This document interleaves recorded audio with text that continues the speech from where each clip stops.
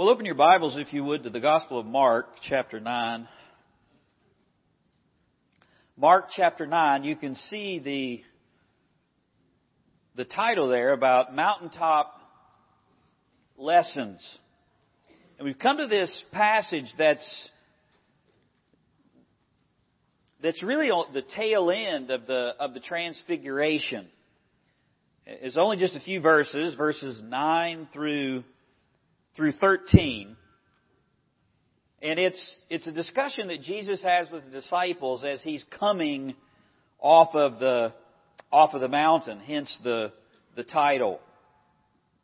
And as I was preparing, I remembered a lady named Brenda Collier, and a song that I used to sing for her. She requested it all of the time. She had cancer.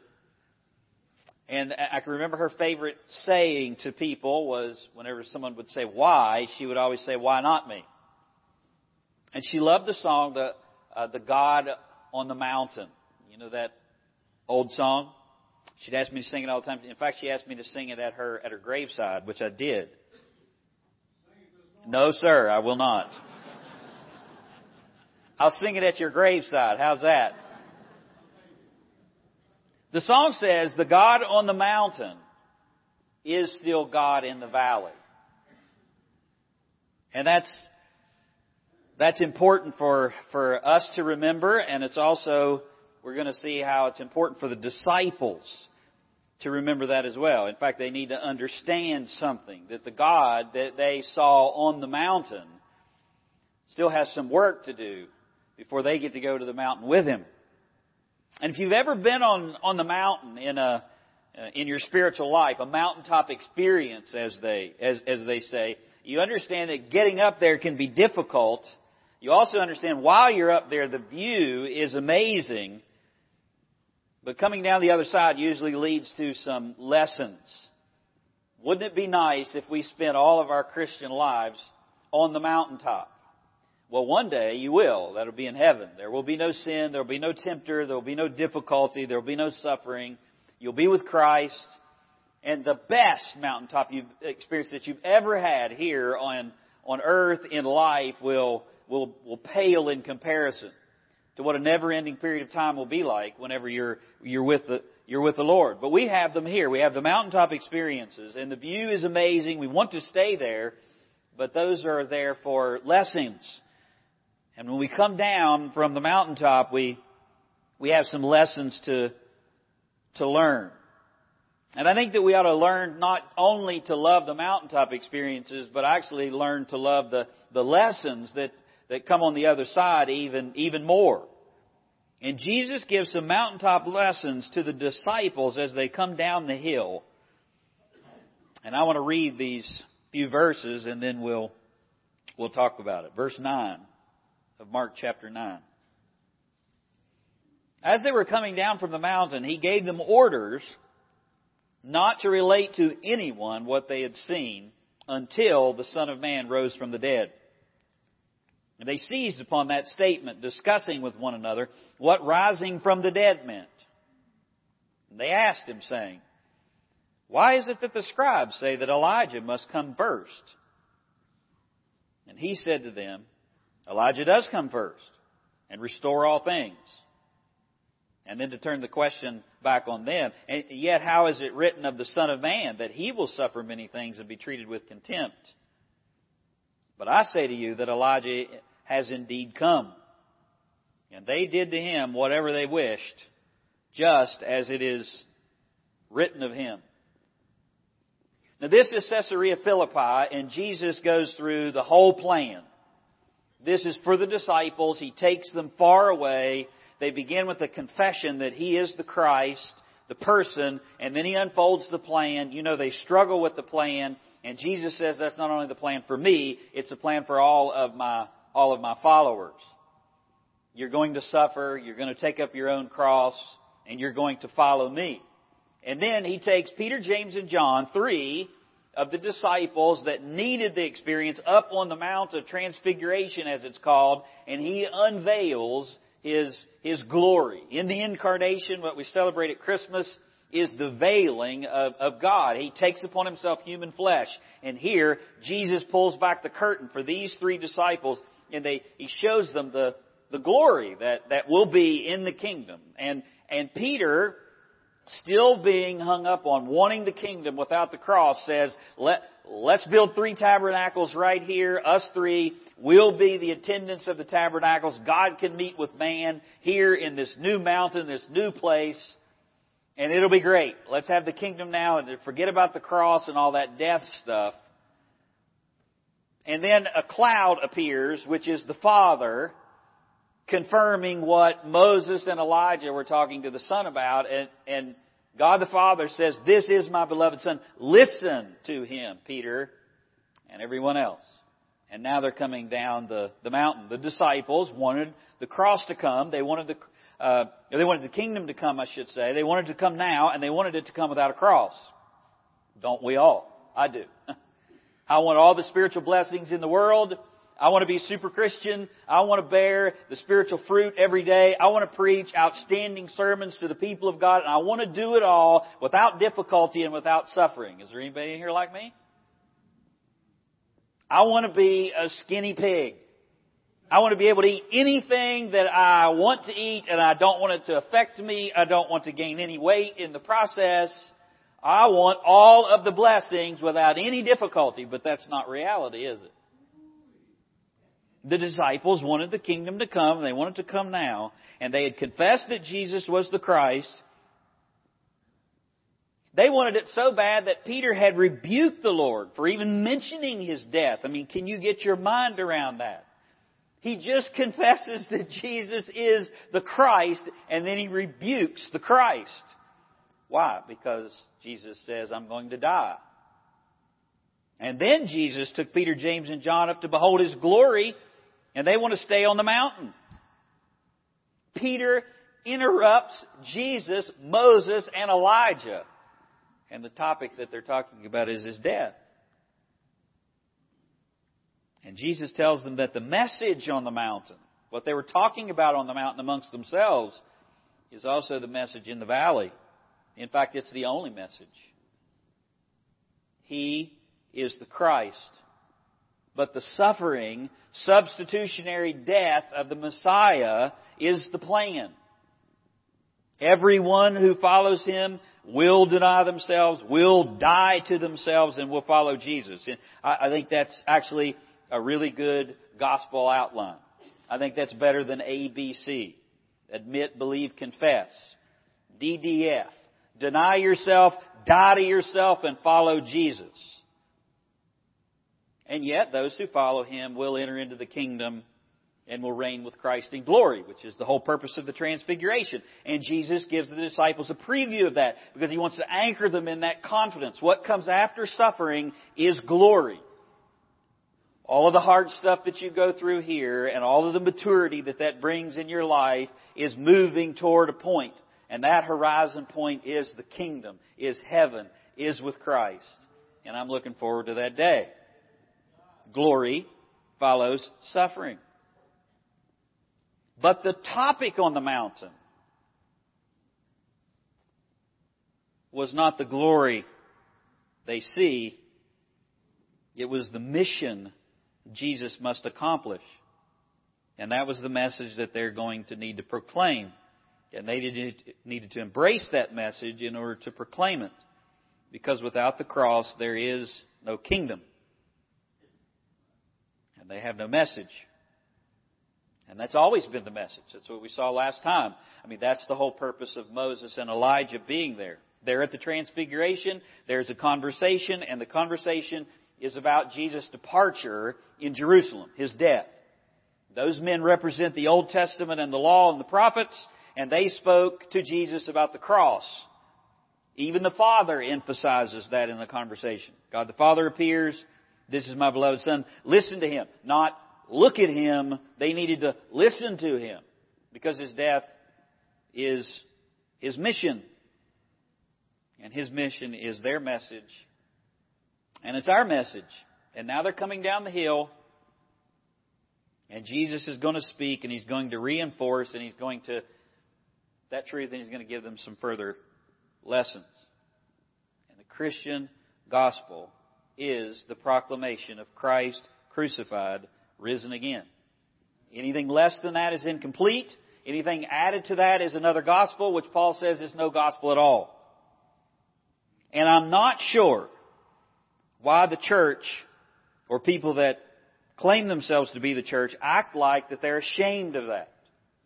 I don't understand why the gospel that we have embraced, that brings us into the kingdom, why we act like we have to add to that, or why we act like we have to take the rough edges off of that, when that is the very thing that translates us from death to life. You have no other argument. You need no other plea. It is enough that Jesus died and that He died for me. That's the gospel.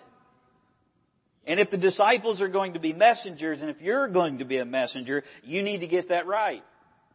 And so Jesus teaches them as they come off the mountain. And He teaches them 3 lessons on the gospel message. And He does this in just a few verses. There's a command that He gives. Begin with to conceal. It's kind of strange. Then He deals with a question that they have about prophecy in verses 10 through 11. And then He points to the confirmation of this message about the gospel from Elijah and then ultimately John the Baptist.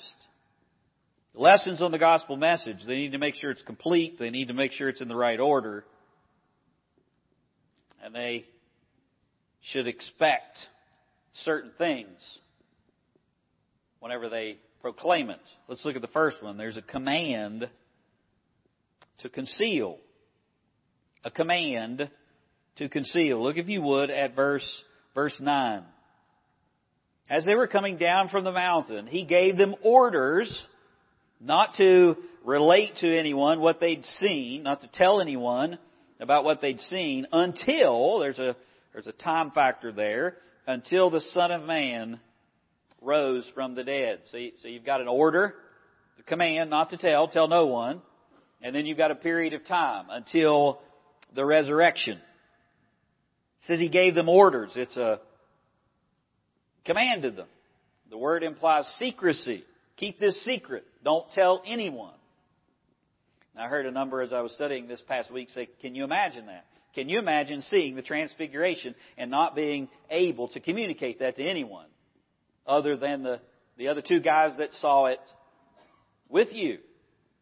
And Jesus is very concerned that the disciples understand the message. So much, He says, don't tell anybody about what you saw on the mountain until the mission is complete. Because the transfiguration is not going to make any sense to the disciples until the resurrection. He tells them there's a period of concealment. Don't tell anyone. And that's going to be followed by a time of open proclamation. That's going to be when the Son rises from the dead. And He does that because He doesn't want them distorting the message. He doesn't want them distorting the gospel. It's not going to make sense till after the resurrection. And the disciples are happy to recognize Him as the transfigured Son, but not the humbled, suffering servant. I mean, Jesus understands what Peter was saying. 3 tabernacles. Let's bring the kingdom in right now. He doesn't want that message proclaimed. And if the disciples were turned loose at this moment, they'd proclaim the wrong message. And so Jesus commands them to keep silent. I mean, He doesn't want them running down the hill with messianic expectations, preaching about the vision that they saw, preaching about the kingdom when they still don't get the cross. And the command is not only because He wants them to get it, but this time factor that's there actually says there is no message for them to proclaim without the cross. Look at the second half. He gave them orders not to relate to anyone what they'd seen until, there's going to be a time when they're going to proclaim it. But it's not going to come until the resurrection. Now this is different. You've heard before, we've heard in Mark over and over this perplexing idea of don't tell anybody. Jesus raises Jairus' daughter from the dead. Don't tell anybody. Jesus does the miracle. Don't tell anybody. But this is the first time in the Gospel of Mark He says that there's going to be a time when you can tell somebody until the Son of Man rises from the dead. All the other times He just says, tell no one. They're going to tell no one about what they've seen, but there's coming a day when they're going to tell everyone. Not just what they've seen, but what they've heard and what they've handled. And without the cross and without the resurrection, there's no good news. There's no salvation. There's no kingdom. They don't have anything to tell apart from the cross.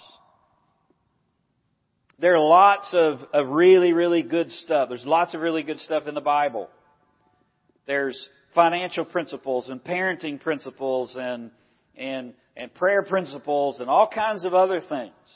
But the ultimate message of the Bible makes no sense whatsoever without the cross of Jesus Christ. That is the centerpiece of the revelation of God. The fall would just be really, really bad news without the cross.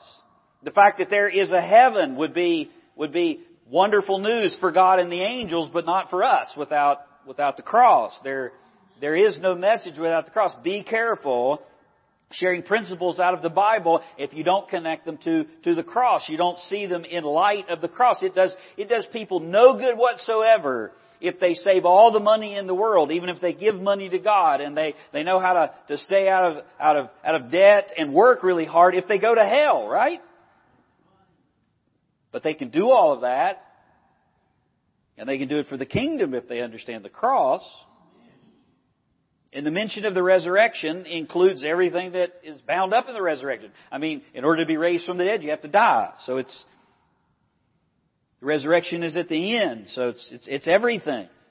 And when that event comes, the command moves from tell no one to tell everyone. That's the command that we have today. I think sometimes we act like we're the disciples on the other side of the cross. We tell no one when we're commanded to tell everyone. And once Jesus accomplished the work that the Father gave Him to do on the cross, He's going to rise from the dead in victory. He's going to conquer sin, death, and hell, and that's the true Messianic mission. The Messiah didn't come to usher in a kingdom, an earthly kingdom. The Messiah came to conquer sin, death, and hell, and bring in a spiritual and an earthly kingdom. And once that's revealed, He'll be proclaimed. This is not... I know it might seem odd when we come across these passages where we're on this side of the cross and Jesus says, don't tell somebody, like shutting up Revelation. But it's not anything new. It's all through the Old and New Testament. Daniel, in Daniel 12:4-9, was told, quote, conceal these words and seal up the book until the end of time. You probably remember John the Baptist in Revelation 10. He's told the same thing. When the 7 peals of thunder had spoken, I was about to write, John says, and I heard a voice from heaven saying, seal up the things which the 7 peals of thunder have spoken, and do not write them. Don't include them in Revelation, John. God's got an appointed time. God's appointed time in the proclamation for the disciples will be after the resurrection. Jesus Himself came at God's appointed time. He died at God's appointed time during the Passover sacrifice, so He could be seen as the Lamb of God. He'll come again at God's appointed time. You remember what the disciples are saying right before Jesus ascends into heaven, even after the resurrection, is now the kingdom? And what does Jesus say? It's not for you to know the day or the hour that the Father has set. But now is the time to be my witnesses. Now is not the time for the kingdom, but now is the time to tell everyone. And right now, in Mark chapter 9, they're to tell no one. There's no proclamation of the Messiah until the cross, because that's why He came. That's why He came. When the victory comes, then you'll shout it from the housetop. And that's the message. Christ, Him crucified, risen again. That's all we've got. That's all you need. So don't act like you need more. Stop leaving things out. Stop focusing on emotional needs and holes in your heart. Stop telling people that the gospel is about something other than Christ and His cross and the forgiveness of sins. Because Christ crucified is the nuclear option. I mean, that's the end game. There's nothing more. There's no deeper life. There's no mystical visions. There's no second work of the Spirit that gives you special powers. There's no feeling tingly. You're going to be saved from your sins. And if you understand that, what more is there than to be saved from your sins? And while that's a stumbling block to religious people and foolishness to the world who are perishing, to us who are being saved, it is the power of God. So get it right and make it complete. And don't be ashamed of the gospel. It's the power of God unto salvation. And so Jesus gives this command. Now the disciples still don't get it, so they ask a question about prophecy that begins in verse 10. Not only do they need to get the message right, it needs to be complete, but they need to get it in the right order. And that's really what's going on here. Look at verse 10. They seized upon the statement, They seized upon that statement, discussing with one another what rising from the dead meant. And they asked Him, saying, "Why is it that the scribes say that Elijah must come first?" You see, they seized upon the statement. That it kind of got stuck in their mental spokes. That's what they started talking about. And then a question came in their minds. When they seized upon this statement about the resurrection of the dead, they immediately asked, well, what about Elijah? What about what the Bible says about Elijah coming? If what you're saying is true, then where's Elijah? That's what this means. Mark clearly shows that that's the trigger point, the sticking point, the death, the resurrection. But the question about Elijah points to the order of when that's going to happen. This doesn't mean that they don't know what the resurrection means. They've seen Jesus raise someone from the dead. Jairus' daughter was raised from the dead. You remember that back in Mark 5. It doesn't mean they're going, what does he mean by resurrection? It also doesn't mean that they don't believe in one. They saw one.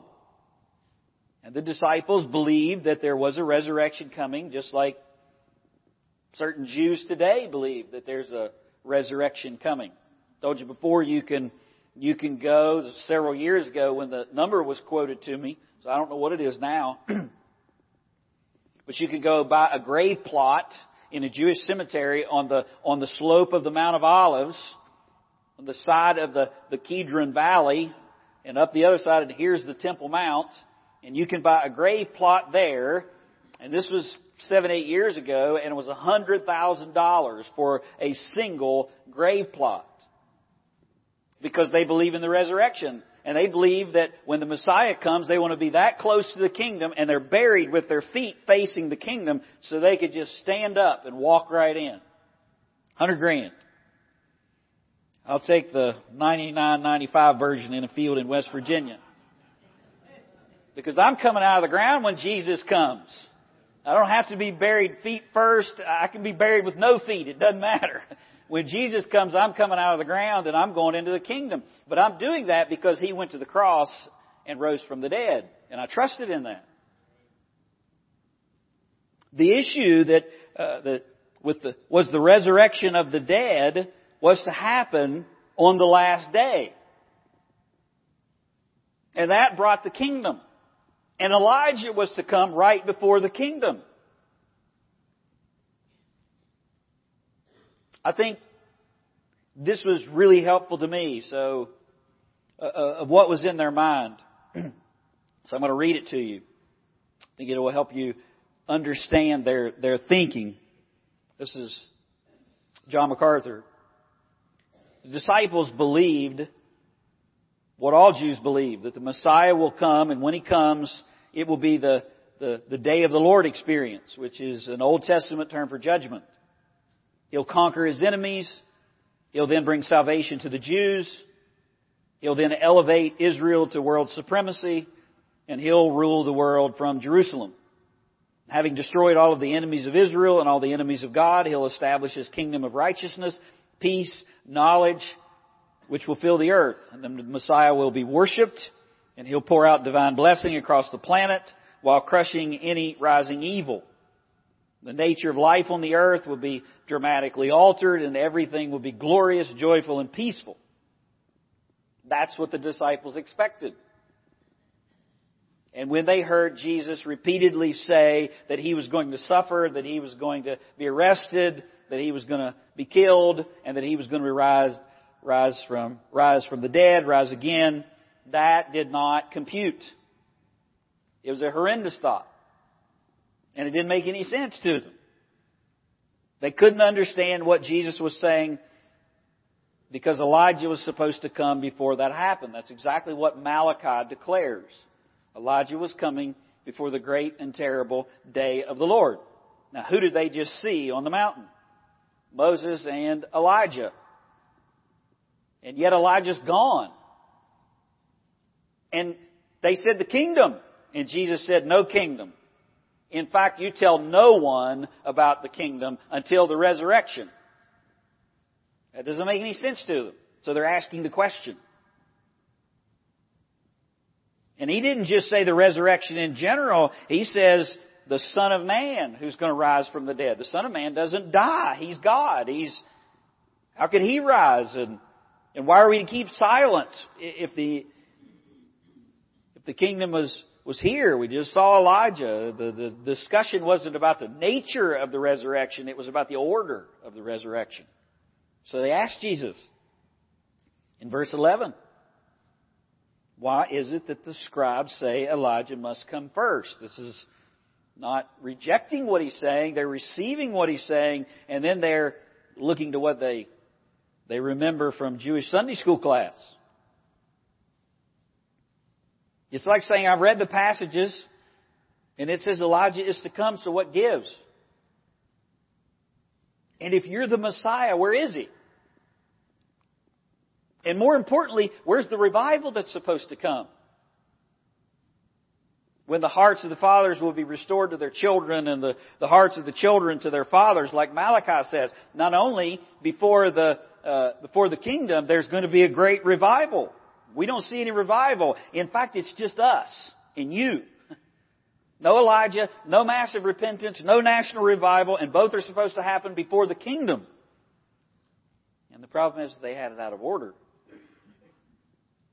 And Jesus says you have to get it in the right order.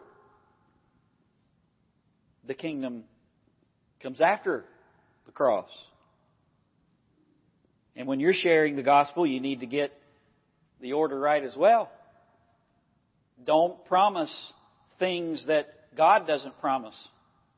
Don't tell people that if you come to Jesus, your life is going to be wonderful and you're not going to have any difficulties. This is not heaven. Make sure you get the right order. Heaven is coming. Make sure you don't promise more than God does, because most false gospels today have the order of blessing wrong. Your best life now. The order of blessing is wrong. You're a child of the King, so God wants you healthy, wealthy, and wise. And Jesus says, if you're my true followers, you'll suffer here. Then the kingdom comes. You're going to take up my cross, your cross, and you're going to follow me. And you're going to follow me right into the kingdom. So the kingdom is coming. Remember, the purpose of the transfiguration was to root them in the fact that this is coming, but they're going to go through suffering, and that's going to propel them and motivate them whenever they go through the suffering. And if you make promises to people that the Bible doesn't make in order to get them to come to Christ or to get them to think things make Jesus look attractive or the kingdom look attractive, then that's not going to be their reality, and they're either going to fall away or they're going to misinterpret and come back and reinterpret things in the Scripture. Well, it must be the reason I've got problems today must be the devil, or it must be sin, or whatever. When you could be under absolute excruciating suffering today because you're following Jesus and doing all the right things. Isn't it the natural inclination to think, I must have done something wrong if I have difficulty? And Jesus says, if you're my true followers, there will be difficulty, but then comes the kingdom. Then comes the kingdom. And look at the answer and the question that He gives in order to get it right. There's a confirmation from the person of John the Baptist. He confirms the Scriptures and then points them to John the Baptist. He builds anticipation for the coming kingdom, and then he brings them back to the cross. In verse 12, they say, why is it the scribes say that Elijah must come first? And he says in verse 12, he said to them, Elijah does come first. The scribes are right. Because that's what the Bible says. And he's going to restore all things. Everything that Malachi promised about Elijah is going to take place. But watch what he does here. And yet, how is it written? You're focused on Elijah. How is it written that the Son of Man? Where is it written? In the Scriptures. How is it written that the Son of Man, that He will suffer many things and be treated with contempt? Elijah does come first. He restores all things.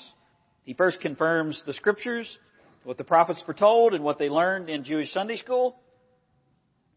And then he asks them about something that they must have missed from the Scriptures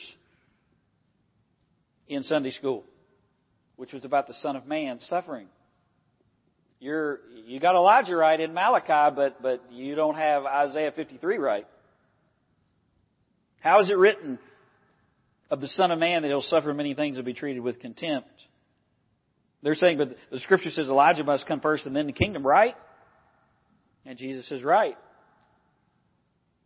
But He points them to another thing the Old Testament says about the way the kingdom is going to come, the way the kingdom is going to dawn, the way the door is going to be opened. And that's going to be the suffering death of the Messiah. Now, what's the whole idea about the Elijah coming and John the Baptist coming, which Jesus is going to say next? Malachi chapter 3 verse 1 says, behold, I'm going to send my messenger and he's going to prepare the way of the Lord. He's going to clear the way before me. And the Lord's going to come, but before He comes, He's going to send a messenger, a forerunner, a herald to prepare the way. We still do it today, but in ancient times, whenever a king was going to show up somewhere, whenever a ruler was going to show up somewhere, he sent word ahead of time that he was coming so people could get ready. They didn't have telephones. They don't have the press corps or mail. And it's a big deal whenever a ruler shows up. Just like today, you might think of the President of the United States going to visit Asia or wherever. He makes an announcement. I'm going here. Here's my itinerary, and you need to prepare. It's planned. It's pre-announced, and people prepare for His arrival. It's the same way. And it's going to be the same way when the Messiah comes, both the first time and the second time. The king sends a herald to let the people know He's coming for them to get ready. And Malachi says that God's going to send Elijah beforehand so the people can prepare. Before the day of the Lord, before the judgment of the ungodly, before the establishment of the kingdom, Elijah is going to come and the people will believe. And that's the prophecy. Those who don't believe, the judgment's coming. And that's going to happen then, but there's something else that has to happen first. Look at verse 13. Now notice he says in verse 12, Elijah does come first and restore all things. So he doesn't deny what Malachi says. He doesn't deny that there's a coming kingdom. He doesn't deny that a literal Elijah is going to come. But he points them in verse 13 of what has to come first and what's already taken place. And then he brings them back to the cross. Verse 13. But I say to you that Elijah has indeed come. And they did to him whatever they wished, just as it is written of him. The spirit of Elijah has already come in John the Baptist. And John the Baptist was conceived around the same time Jesus, and Elijah, figuratively, not literally, in John the Baptist. And he comes doing Elijah's work, and he prepares for the Messiah. John chapter 1 verse 21, John the Baptist, when he's asked, "Are you Elijah?" He says, "No, I'm not." But Jesus says he came in the spirit and the power of Elijah. John came in the spirit of Elijah, preparing the people for Jesus' first coming. And before Jesus comes as the conquering judge in the great day of the Lord, there's His second coming. Elijah will come then. In fact, I think he's one of the two prophets in Revelation. John prepares for the cross. Elijah prepares for the kingdom. John announces the kingdom's dawning. Elijah announces the kingdom's completion and also the judgment. And then he brings them back to the cross, because what happened to John is also going to happen to Jesus. And that has to happen for the kingdom to unfold, period. Whatever they did to him whatever they wished. And Jesus, as the Son of Man, is going to face a similar fate. But then He's going to rise from the dead. And after He rises from the dead, they're going to proclaim. And John faced the same like Elijah did. Elijah faced a weak king and a wicked queen, Ahab and Jezebel. And John faced the same in Herod Antipas and Herodias. And Herodias succeeds as Jezebel failed. And just like that, the Son of Man's enemies will seem to succeed. Jesus is going to the cross, and they're going to arrest Him, and they're going to seem like they're going to have their way, and He's going to be nailed to a cross. He's going to die. He's going to give up the ghost. They're going to put Him in the ground. They're going to roll a stone in front of it, and it's going to look like absolute defeat. But then He's going to rise from the dead. And when He rises from the dead, that's the message, that's the time, that's what you have to proclaim. And that's going to open up the doorway of the kingdom. The one that's coming in the future and the one that you get to proclaim now. And that's opened by the cross and the resurrection. And John's come to announce that. The lessons on the gospel message, make sure it's complete. Make sure you're not sharing it half-baked, half-cocked. Jesus is the Christ. The Christ died for your sins, and He rose from the dead. Don't add to that. Don't take away from it. Make sure it's in the right order. Heaven's not now. Heaven's coming. But when you do, make sure it's expectant. Oh, there's a kingdom coming. And all that the Bible tells us will take place, and we have that to look forward to. You should bow your heads.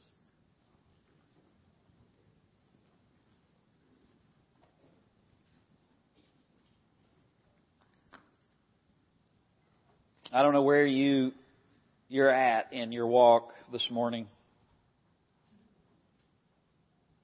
Or whether you're on the mountain, I don't know whether you're in the valley. I don't know where you're coming down the hill. But I can tell you with absolute assurance that God is the same in all three places. He's the same in the spiritual highs, He's the same in the spiritual lows, and He's the same everywhere in between. And I can also tell you with absolute assurance that Jesus Christ is God. And if you'll look to Him, and you'll follow Him, all that He says, He'll give you eternal life if you don't have it. And He'll walk with you as you follow Him. And then He'll come for you again. And He'll bring you right into the kingdom. And that's the message that brings people from death to life, and the one that's freely offered to you today. The question is, what do you do with it? What will you do with it? It's offered, and the command given to you is repent and believe. And if you don't repent and you don't believe, then all of those promises and all of those blessings are not yours. But if you will,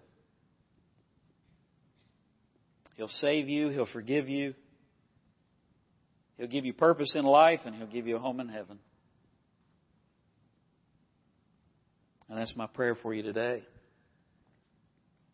Father, I do thank You for the clarity of Your Word. Father, I confess to You that I don't like difficulty and I don't like suffering. In fact, I expend way more energy trying to get out from under it than would probably be expended going through it. And yet I thank You that over and over and over You're gracious and kind, and You bring me back to the same truth.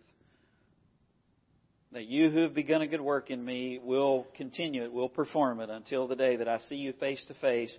And that the greatest times of spiritual growth typically come through the greatest pressures and suffering. And Father, I thank You that the Lord Jesus was obedient in that suffering and was obedient to the point of death. And I pray for anyone here this morning that's never trusted Christ, that today they would see His friendly face, and that they would bring all they are in their sin to Him and receive the forgiveness that He offers, and then get up and follow Him. Thank You for this time of year, Lord, that reminds us of all these things. I ask it in Jesus' name. Amen.